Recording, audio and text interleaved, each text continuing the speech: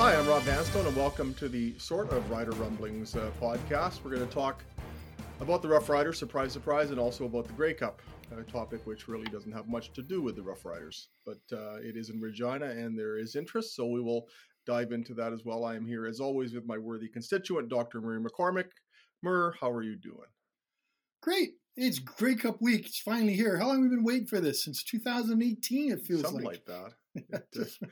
Just never thought it'd get here. Yeah, it's it'll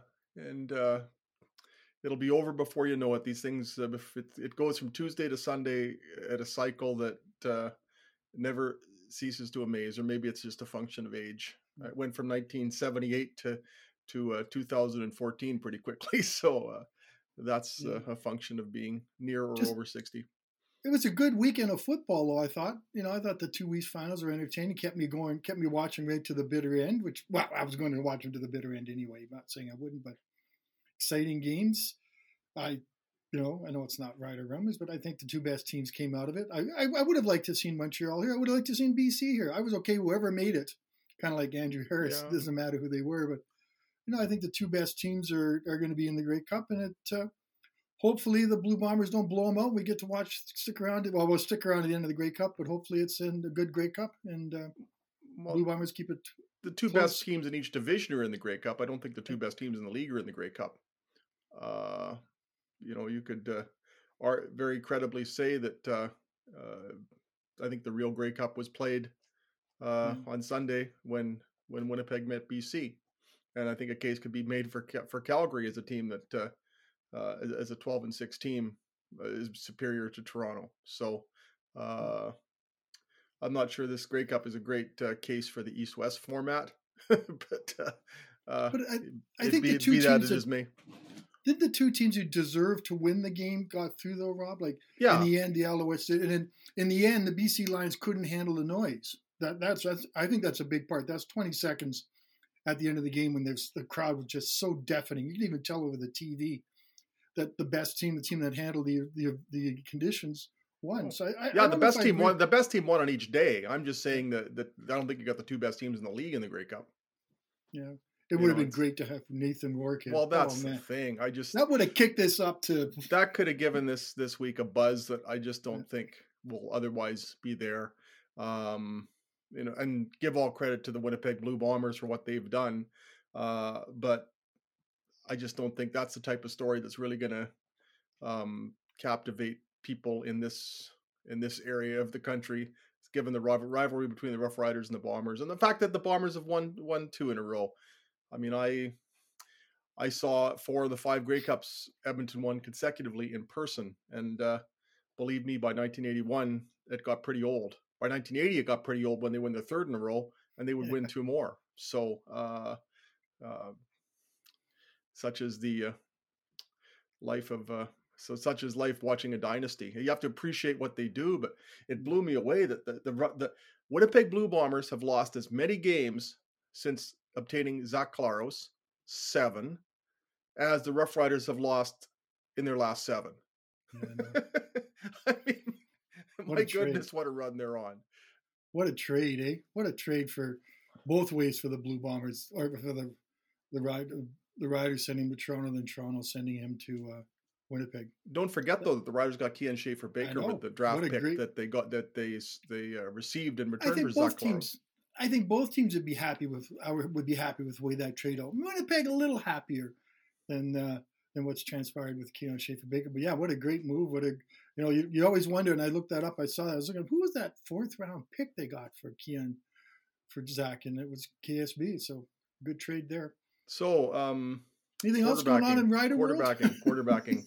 The Bo Levi Mitchell's negotiating rights, at least, traded to the Hamilton Tiger Cats on Monday for a couple of draft picks and the ever popular future considerations. What do you think the ramifications here are, in this case, are for the Rough Riders, Mark? Well, I don't know about you. When I saw it come up on my Twitter feed, I was shocked. I didn't think anything would be happening this week. It shows that I don't really understand how the CFL rules work. I thought there's a moratorium on the Grey Cup. I understand it doesn't really start till Wednesday. Yeah, I think you can kind of sneak it in on Monday or even the Tuesday. Yeah, I think the CFL, the off season is so relatively short they can't really take time off. But it sure kicked off the old Grey Cup interest with a bang and kind of put the Riders on the front page of most web pages and stuff like that. I don't know what the Riders are going to do, Rob. I know you approached it in your column and whatnot.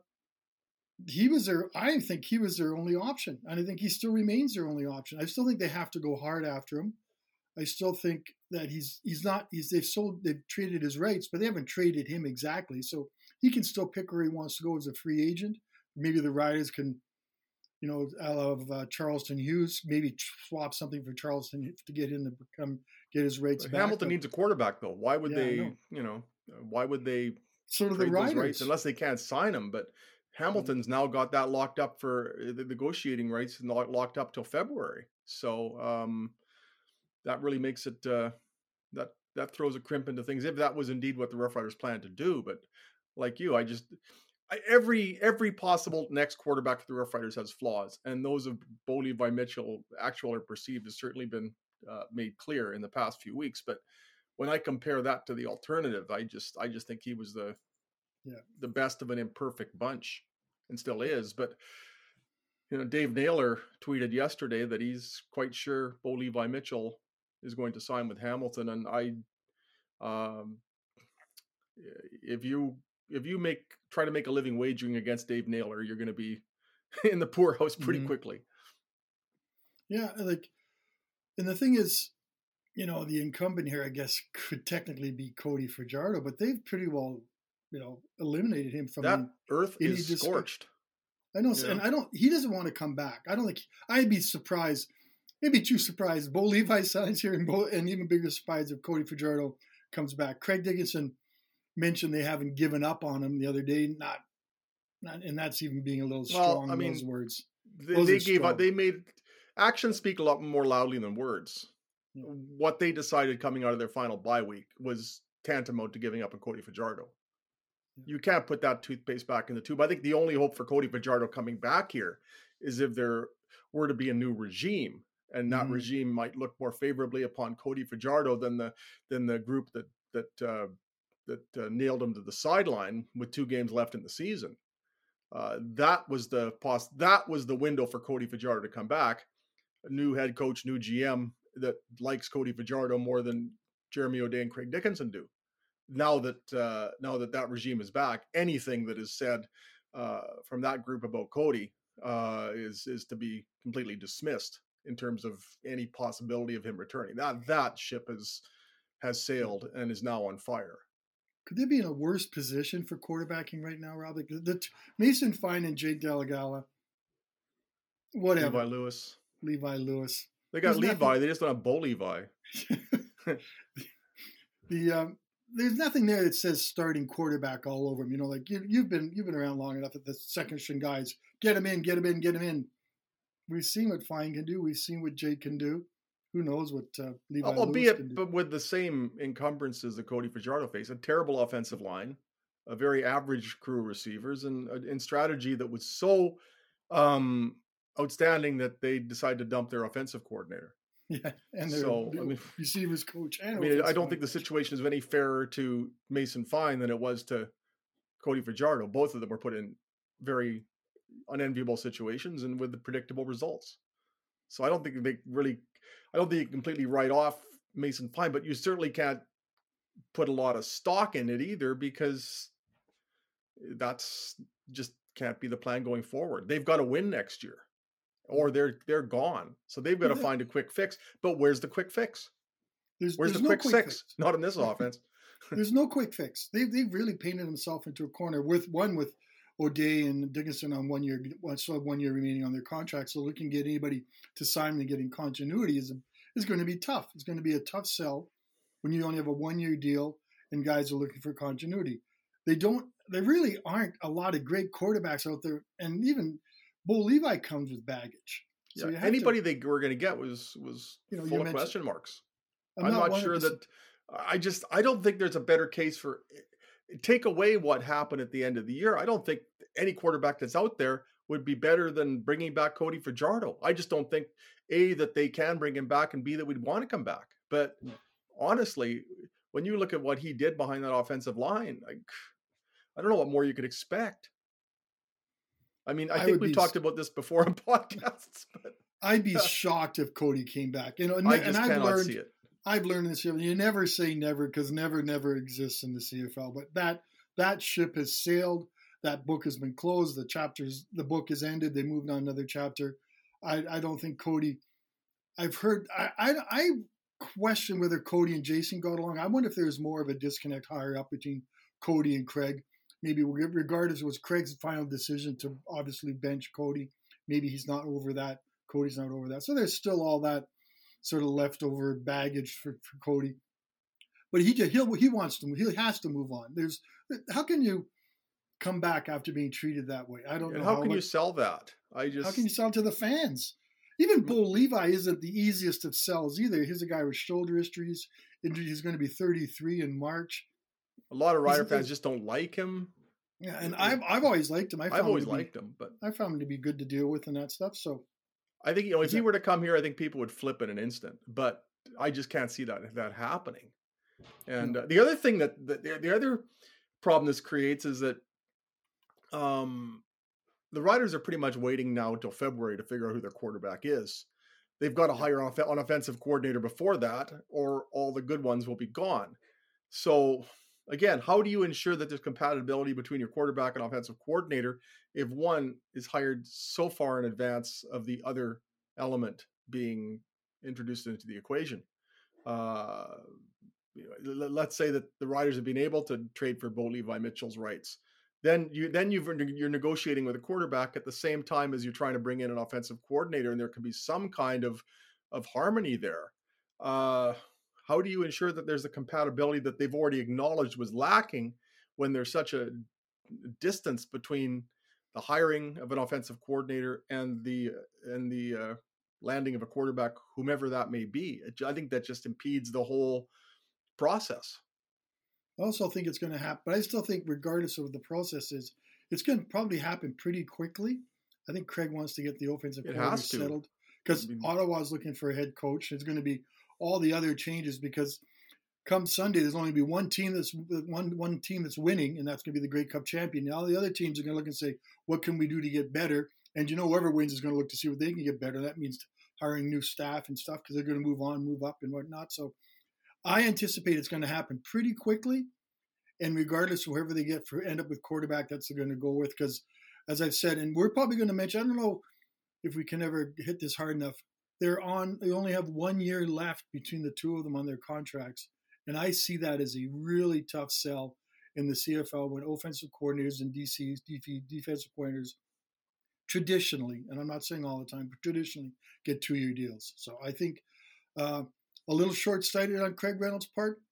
Well, did they deserve an extension? I don't know how you sell an extension after that season, but you have to deal with the financial and the perception of what you have in your staff, that your two biggest guys are only on 1-year deals and have 1 year remaining on their contracts. And you got to somehow sell that as being maybe a positive. I'm not quite sure. One thing they would be able to sell under different circumstances look, there's veteran quarterbacks out there, but they all have flaws. We're going to develop our own guy.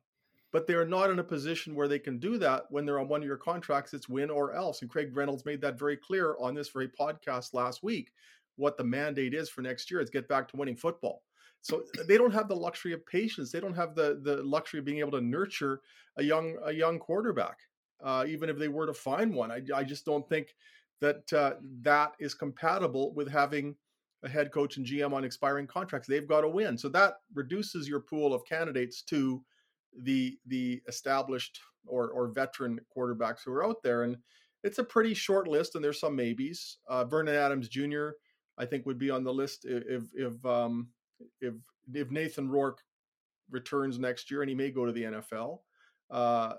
Then I think Vernon Adams Jr., I believe, is still under contract to BC next year, but I think he's going to want to play. There's Nick Arbuckle. There's another name you can throw out there. The fact that Hamilton is traded for Bo Levi Mitchell, if they get that deal done, that renders Dane Evans expendable. And Trevor Harris is to become a free agent in February if he doesn't re-sign with Montreal. And other than that, you're talking about the Matthew Schiltzes of the world. So there's your quarterback pool in terms of veteran quarterbacks. One of them will probably end up here. but who will that be, and will that work? Of the options that are available, or potentially available, I would like Trevor Harris the most. If he's coming off a pretty good year, if for some reason Montreal doesn't sign him, I think Trevor Harris would look good here. But if you're looking at it from Montreal's perspective, you're looking at the quarterbacking landscape and saying, well, we got to re-sign Trevor Harris, because otherwise we're in the same boat as the Saskatchewan Roughriders, thinking, do we want Dane Evans? Do we want Vernon Adams Jr., which they've already tried, Matthew Schultz, Nick Arbuckle, etc. Every team that's looking for a quarterback, and there are not just one or two, I would think, will be faced with the same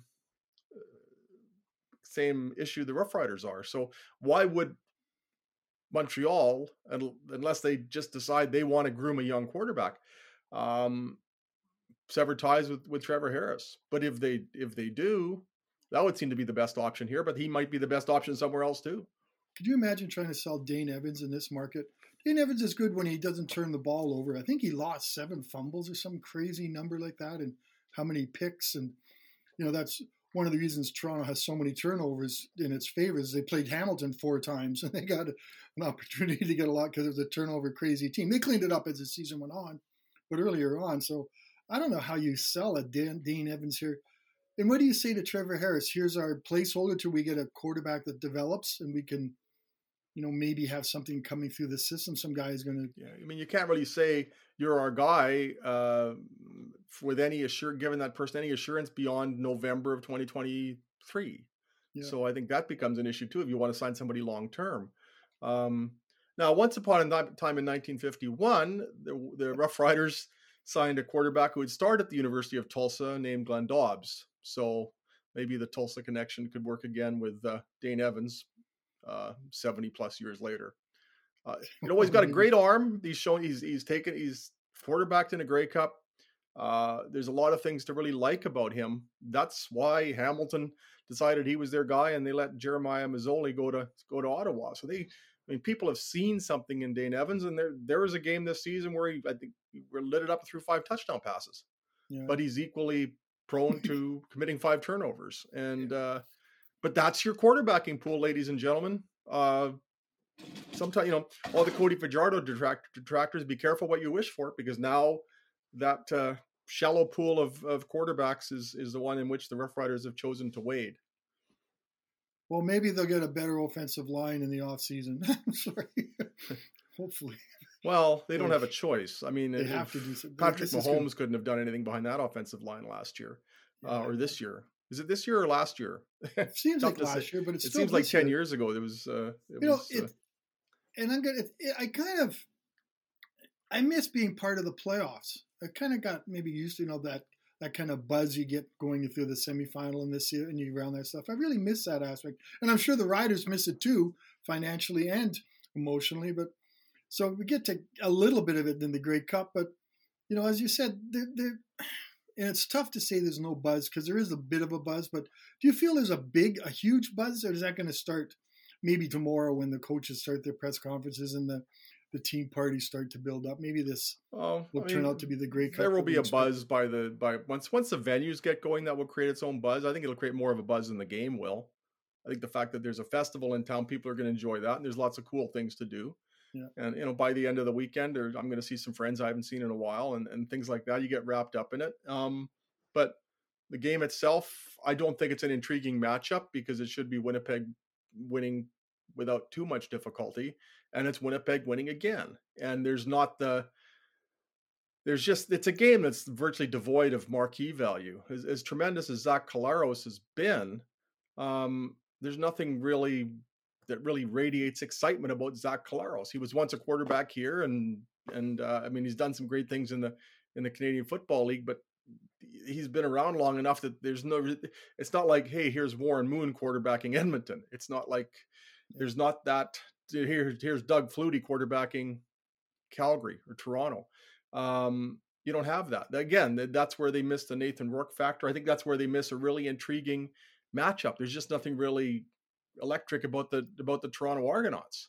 You don't think Andrew Harris fires things up? Is there that rivalry? Harris versus his old teammates is the best storyline, but does that get Saskatchewan fired up? Because I think Rider fans are going to look at this game and say, well, regardless of who wins, it's tantamount to making the decision between would you rather get hit by a truck or a bus? Would you like to see Winnipeg win the Grey Cup on Mosaic Stadium turf, or would you like to see Andrew Harris win the Grey Cup here? One of those is going to happen. Exactly. Neither one of them, I think, is a particularly joyous sight for Rough Riders fans. I think that could be kind of an ordeal for people. So I just don't sense that there's this isn't a very intriguing matchup. There isn't a lot of marquee power among the players, and aside from that, it'll probably, and you know what, it'll probably turn into a tremendous game now that we're saying all this. It could, because I don't think Toronto's that far behind Winnipeg, but I think Winnipeg just gets the advantage. One of the things I feel about Winnipeg has so much experience.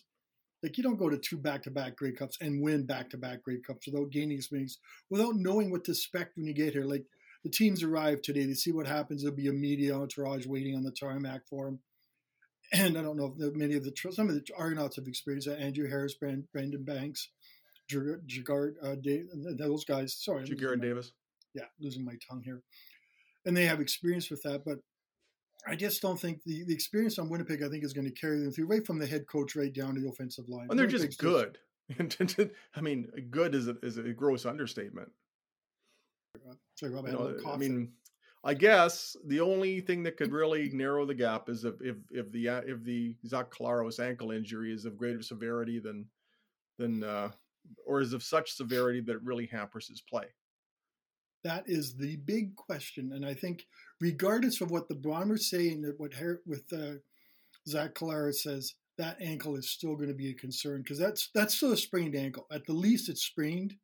You hope it's at least the minor to how severe it's going to be. But when he tried to walk back on the field, and that's a sign of a veteran. He knew he couldn't go. Maybe a younger guy would have tried to get under center and try to pull himself in. But good for Zach for recognizing that he couldn't go, and the way came in Drew Brown. So good for Zach on recognizing that factor. But I think the ankle is we're all going to be watching, as much as we used to watch any injury to the quarterback. I think a guy like Zach, and as you mentioned, is pretty dependent on his mobility. And without that, I don't know what happens. That kind of changes the game completely. Maybe McLeod Bethel Thompson can have another great game in a row there, and maybe that kind of helps Toronto get back. But Zach's ankle is the focus of a whole lot of stuff. Tomorrow it's going to be interesting in the rivals. He's not among the available players, and I understand he's always been available on the day when he rides on the tarmac. So maybe they're trying to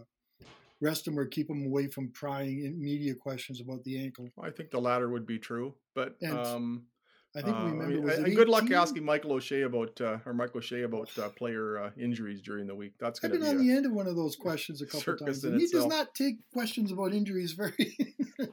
It's even Craig towards the end of the season started saying, I don't have to really tell you that. You can see it on the roster by the end of the week. But Mike O'Shea and Mark Tressman used to be the other guy who hated roster questions and would never answer them. But. Well, guess what, though? Your Canadian Football League, you're now in bed with all these online gambling services. And people are going to wager money. They want to be able to do so with some degree of confidence that a player is or isn't going to play. So you can't have it both ways. If you want that money, if you want that revenue, if you want that attention, the quid pro quo is you've got to be forthcoming about injuries. Look at the National Football League, for example. Yeah. It's otherwise, if you want to just keep playing these upper body injury, lower body injuries games that NHL types like, well, fine. But then I don't think you can credibly marry yourself to these gambling sites the way you have, because that's the people who are going to bet. They need that information. It's crucial. If you're going to put even a nickel on this game, I think you need to have some idea of whether Zach Collaros, A, is going to play, and B, the severity of the ankle. Otherwise, people are going to be betting blind. So I think the new landscape dictates more transparency and honesty than there has traditionally been, or than as anticipated in the days to come. Maybe they could put out like an injury report that lists guys' status every day. Oh, well, they do that in the regular season, don't they? And the other teams do that, but I don't know how many of them. I trust them. I got to be. We saw them enough that I think the injury reports were believable, were credible. Not as bad as the depth charts used to be back in the day, when those were just a pack of lies about who's going to play and who not. But just pen out an injury report: Zach Collaros ankle questionable, and then that's so if let's say Zach's ankle is good enough for him to be Zach Collaros, how does Toronto win? Where's the path to victory for Toronto? I think it takes a perfect game from their offense and tons of pressure from their defensive line. I like Toronto's defensive line. I think it's pretty damn good. But on offense, they have to play almost perfect. They can't let that defensive line get any sort of momentum, any sort of pressure going on them. I think the receivers have to be better than Toronto's and the Winnipeg's defensive backs. I really think it's going to take a perfect game. I don't think they can get by with turnovers and those things, which isn't really too insightful because you can't win with you turning the ball over. But I think a near perfect game is going to be required from the Toronto. Whereas the Blue Bombers, they can get away with kind of having a wiggle or two. Or they can play their C game and win. Yeah, and they kind Toronto needs its A game. Yeah, Toronto needs its very, very best game to play. And let's just one quick. It's good to have Toronto playing in the championship game. I read the Toronto papers. I still haven't seen a whole lot of exposure for the Argos in the Toronto papers when I look at them. They're not the front page. Kind of wonder if they win where they're going to hold the parade, go around BMO Field and come back in. But it's good that they're still trying to be competitive, and they're still considering the market that does. It's kind of blasé about the Argos with everything else going on. They got a decent crowd by Argo standards on Sunday. 21,000, I think. They seem to be into it. So, well, you and I have been there. They put on a great game day product. I really think people in Southern Ontario are missing out on a great game day product. And I kind of like watching games from BMO Field. I think it's got good sight line. Well, the press box leaves a little to be desired. I got a press box that wrecked my knee. Don't get me laughing. Still, I think the third time was the third time you did, or the fourth. I was sitting for the uninitiated, with the East Final in 2017. I was sitting beside. They had kind of a piece of wood below the desk level of the press box that I was sitting beside, and every time I got up, I would turn and I would ram my knee against this thing and let loose with a sound that it's when you step on a dog's paw, that's kind of the yelping noise that I would emit. But me being me, I think it happened 3 times. I think I had more bruises than some of the players after that game was over. That hurt so badly. The last one, I can still hear. And then I flew home with no leg room, and my knee was killing me. So. I still remember you hitting the last one and the noise you made. And I know it was after the game. It was just I got up and was like, oh man. So great stadium, but do something about that press box. Yeah, it's lethal. Yeah, Rob, I know. Does Winnipeg have a weakness? Like, is there something exploitable? Place kicking. I think their place kicker missed 2 converts, and the first time. When's the last time we haven't even touched about all the craziness and zaniness we saw in that West Final with the guy returning a convert for 2 points, which I don't ever remember seeing. It probably has happened, but I don't remember. And I think Legio, you're going to help me with that one, Rob? Legio, sorry. Legio. He's inconsistent. I think he had a pretty good average. I think he's over 80, but I still think he hasn't proven that he can make the big kick, not like they did last year with Sergio Castillo. I think that's their weakness. I really think special teams place kicking is one they have to work out. Toronto's place kicking, I don't think is any better. Isn't much better either. So I think those two at all. So you could have 2 guys coming down battling with rouges in the last minute of the game to see who can make a show. And the weather conditions, considering we're in November, are supposed to be quite normal. Like -8, I think, or something like that. Yeah, it doesn't look that bad. For 5 o'clock on a November in Regina, maybe they should continue to leave the Grey Cup in the end of November and quit fooling around with these ideas of wrapping the season up in October. But that's a whole other rant that I... Well, you never know. If you move the Grey Cup up a week or 2, you could have had the situation in Regina where the Regina Thunder ran into when they played Winnipeg, and you've got people out there with shovels. Wouldn't that be a Grey Cup lore type story? But once in 2009, it snowed on the final day of September, or the final Sunday of September. So once you get into the fall in Canada, in the prairies, there's really no fail safe. I mean, look at the Grey Cup. Look at the Grey Cup weather in 2013. It was beautiful that day, and it was brutal the rest of the week. Craig Reynolds had some numbers. He says that the weather is better in early October on average than it is in November. We know that. And that's maybe why they're looking at avoiding bad weather games. And it looks like they're going to avoid this one. But, as the fans know what to do. They know how to dress. They know how to dress in layers. They know how to, the lucky ones that get to sit in the the lounge, and then the suites are going to stay warm. I think we'll be okay. People, don't worry about us. We'll have to navigate our way to the press box. But we'll Actually, Burr, I got you working the stands on Sunday. Didn't I tell you about that? Well, I think I just quit. Thank you. I had to do that in 95. Somebody else has got to take that bullet.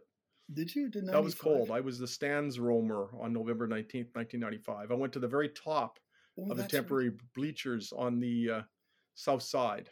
And the ink in my pen froze. And I had to engrave what I was writing into my notepad and then kind of hold it up and look if I could read the indentations. It was like Fred Flintstone typing with the chisel. Our sports staff was so large back then that David Moser and I stayed in the office in case somebody called in a score.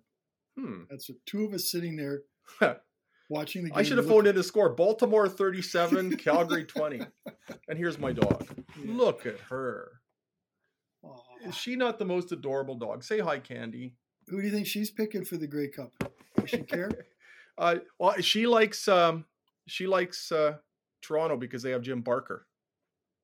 And because they once had a part owner named John Candy. That's true too. Yeah, Candy's an Argo fan. Those seem familiar though. Those jokes. Yeah, I used that joke the other day in a column, but I had to recycle it. You want to go and just? I guess we can, if we want to go there. What about the Player of the Year awards? Are we excited about those, or is it? Most of them seem pretty cut and dry, don't they? Yeah. Is there any mystery to any of them? I think maybe defensive player might be a little bit of one with Sean Lemon and what's his name from Ottawa. Tells you how much. So he had 17. He had a bunch of sacks. So maybe I think the rest of them are all. And I actually anticipate a West sweep. Just from everything. And we can touch a little bit upon that. Mario Alford is the special teams player of the year, but not an all-star, which is befuddling in other ways. Which, mind you, compared to Mario Alford should end up winning that one. Compared to what happened to the all-star voting, I think that's even a little minor concern this year. But Mario Alford should. But Grant had a pretty good year with the Bombers too, though. I think hard to overlook 4 TDs. Yeah, but it's Grant's not in the running for this one. It's Mario Alford versus Chandler Worthy. I got my teams mixed up. Sorry. Grey Cup fever already, folks. Defensive Player of the Year in the East is Lorenzo Malden, the fourth, I believe. You had to look him up, didn't you? I was just trying to remember whether it was third or fourth. Is he Lorenzo Malden the third or the fourth? Yeah, and then there's Kolaris is the Player of the Year with Eugene Lewis, and I think Zach's going to win that handedly. Rourke's the top Canadian. I don't think there's any doubt about that. Dalton, Shane, man. Sean. I'm having a wonderful time with names today.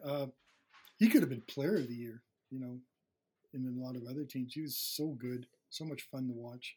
Yeah, I am looking forward to watching him in person again. That's one player I really enjoy watching. I remember even the preseason game that Winnipeg played here, and Zach Kolaris didn't play in that game. It's like, man, is this guy good? He was making all sorts of difficult catches over the middle, and just with Drew Brown and to go to Prukop throwing the ball. It's like, is this guy ever good? You could just tell he had something. And again, maybe I'm retreading old turf here, but why couldn't the Riders bring in somebody like that? Well, remember, we once had a guy like that who came up and blew up the league named Weston Dressler many moons ago. Yeah, he came in and did exactly that. Candy is so cute. Look at that puppy. Isn't she cute? I don't think there's much mystery to the awards in most Stanley cases. Bryant, I think, will win again. I just think, unfortunately, being a voter, once you win once as an offensive lineman, you're guaranteed to win it a few more times because you get the reputation and you get the name recognition. And not saying that he's not good either. Although Gene Mikowski was named a runner-up after winning it twice, so it doesn't guarantee you winning it. No. But the one I would really like to see on Thursday night, I hope Dan Clark gets the Jake Goddard Veterans Award. Yeah. If ever a player was suitable for an award in this league, when you consider what that award embodies and just the courage and the traits exhibited by Canada's veterans and the commitment and dedication to community, every box that you want to check off for that award, I think you can in the case of Dan Clark. And the fact that that the Grey Cup is in Regina this year, his hometown. If Dan Clark doesn't get that award, But every nominee is deserving, but this one yeah, just that's, seems to be absolutely perfect for I Dan think Clark. when I you really read hope what he he wins went that one. through, and none of the others have gone through the injuries. They've gone through the injuries, but it's right. It's unfair to the others to disparage what they've done because they've done just as amazing things, and it really highlights. And you and I both, it highlights what these guys do in the community. Like, you'll see during the summer there'll be a couple of riders after practice at a football camp at some park in Harbor Landing where there's the kids there and they're doing their part. And the CFL players, almost all of them do their part in the community. Get out there, they sign autographs, they're good to people. You don't hear too many bad things. Well, the Rough Riders I think the Regina Red Sox had a Rough Rider night this past season, and I recall talking to one fan who said, I couldn't believe this, and my son met Mike Adam, and not only was Mike really nice to the kid, he says, "Yeah, why don't you come to practice? Come to practice tomorrow." They're just there's that kind of bond. You hear about the amazing things that Brett Lothar does, and around the community. There are so many worthy candidates, and you're right. The 8 people who don't win the Jake Goddard Veterans Award are all champions in their own right. But it's just this one, because it's in Regina, I think that should tip it in favor of Dan Clark. If I just can't see how it doesn't go in that direction. And there's also the Hall of Fame media luncheon on Saturday, or Sunday, which has 2 connections to the Rough Riders. Glenn Suter's going into the media wing, and Ed Willis, an old reporter with the Leader Post, is also going into the media wing. So there's another. I don't think that's going to start a stampede to the breakfast or anything like that, but there's a couple of Regina. Well, if there's a media and a free breakfast, there will be a stampede. Actually, I've been to them, and because it's 9:00 in the morning. But when else would breakfast be? It's not as well attended as you might think after a Saturday night of the Grey Cup Festival. And well, I give you my assurance that I will not be there, so everybody will have a nice time. I also want to, and I know we're involved in the football, but I've looked through the schedule of events for the Grey Cup, and I have to really be impressed with how everything's organized. It's not just the Grand National Drunk anymore. It's a family event with, there's time for the partying, there's time for parenting and those things. But I think the riders in the CFL, considering how much time they have, they should have been able to do a pretty good job of organized what looks like a great Grey Cup festival.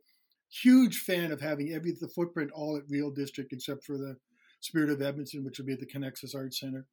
I think that's a great idea. Just park your car, whatever you got to do, take the bus, and everything's going to be there. I'm looking forward to seeing how they're going to introduce the fun things for kids, and maybe that's something that'll help the league grow a little bit. Grab these kids that they remember they went with their parents and had a blast at the Grey Cup.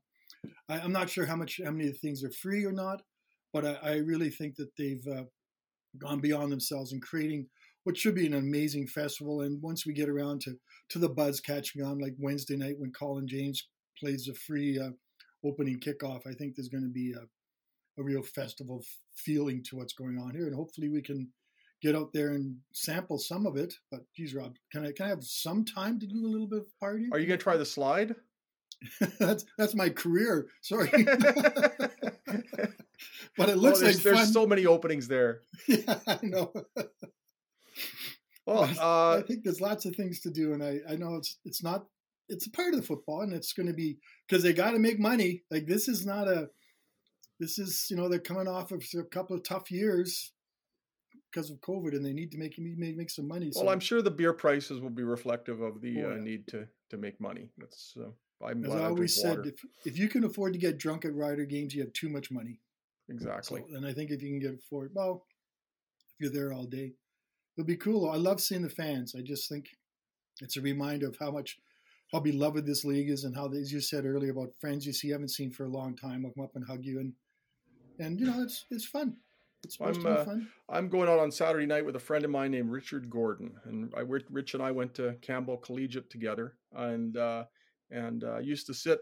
We had season tickets together in section 204, row 14, and Rich now lives in Houston, and Rich is coming in for the football game. We're going to go out for on Saturday night, me and Rich and a friend of mine from high school, or of ours from high school, Scott McKenzie, now living in Saskatoon. So that's going to be as much of a highlight of the week as anything, and that's what the Grey Cup allows to happen. I remember in 2013 when the Grey Cup was here, a friend of mine named Darcy Holstein was in town. Darcy grew up in Regina. I got to know Darcy. We played the same touch football team in Lloydminster during my internship there.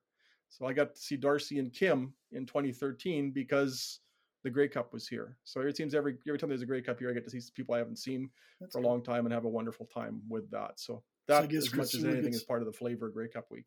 Priscilla gets stuck babysitting the dog then? She's not going out with you? Yeah, I don't think babysitting the dog is really too much penance because she really is cute. And once we've delved into too much dog talk, even I know it's too much. So it's time to wrap it up. If you enjoy the podcast, please leave a review and a 5-star rating. Give Candy a 10-star rating. She's adorable. It helps us grow the podcast. You can subscribe to the show on Apple Podcasts, Google Podcasts, Spotify, Stitcher, or wherever you get your podcasts or your podcasts. If you'd like to send us a question, you can email me at rvanstone@postmedia.com and we'll read it on the show. We've got one more left, that being next week before a hiatus. You can follow me on Twitter at Rob Vanstone or Murray at MurrayLP. Murr? Are we both verified? Sign-offs? Are we both verified? Are we both verified on Twitter? Are we blue check marked? Are you? That's $8 a month? No way. I'm not verified anyway. It's not worth $8 a month to do that. To be yelled at. Yeah, no kidding. All right. Thank you, Elon, for that gift. And thank you, Murray. And thanks for spending time with us today. We will wrap it all up in our inimitable fashion next week. For Murray McCormick, our producer Creed and Martell, I'm Rob Vanstone. Thanks for your time. Take care. And for Candy, bye.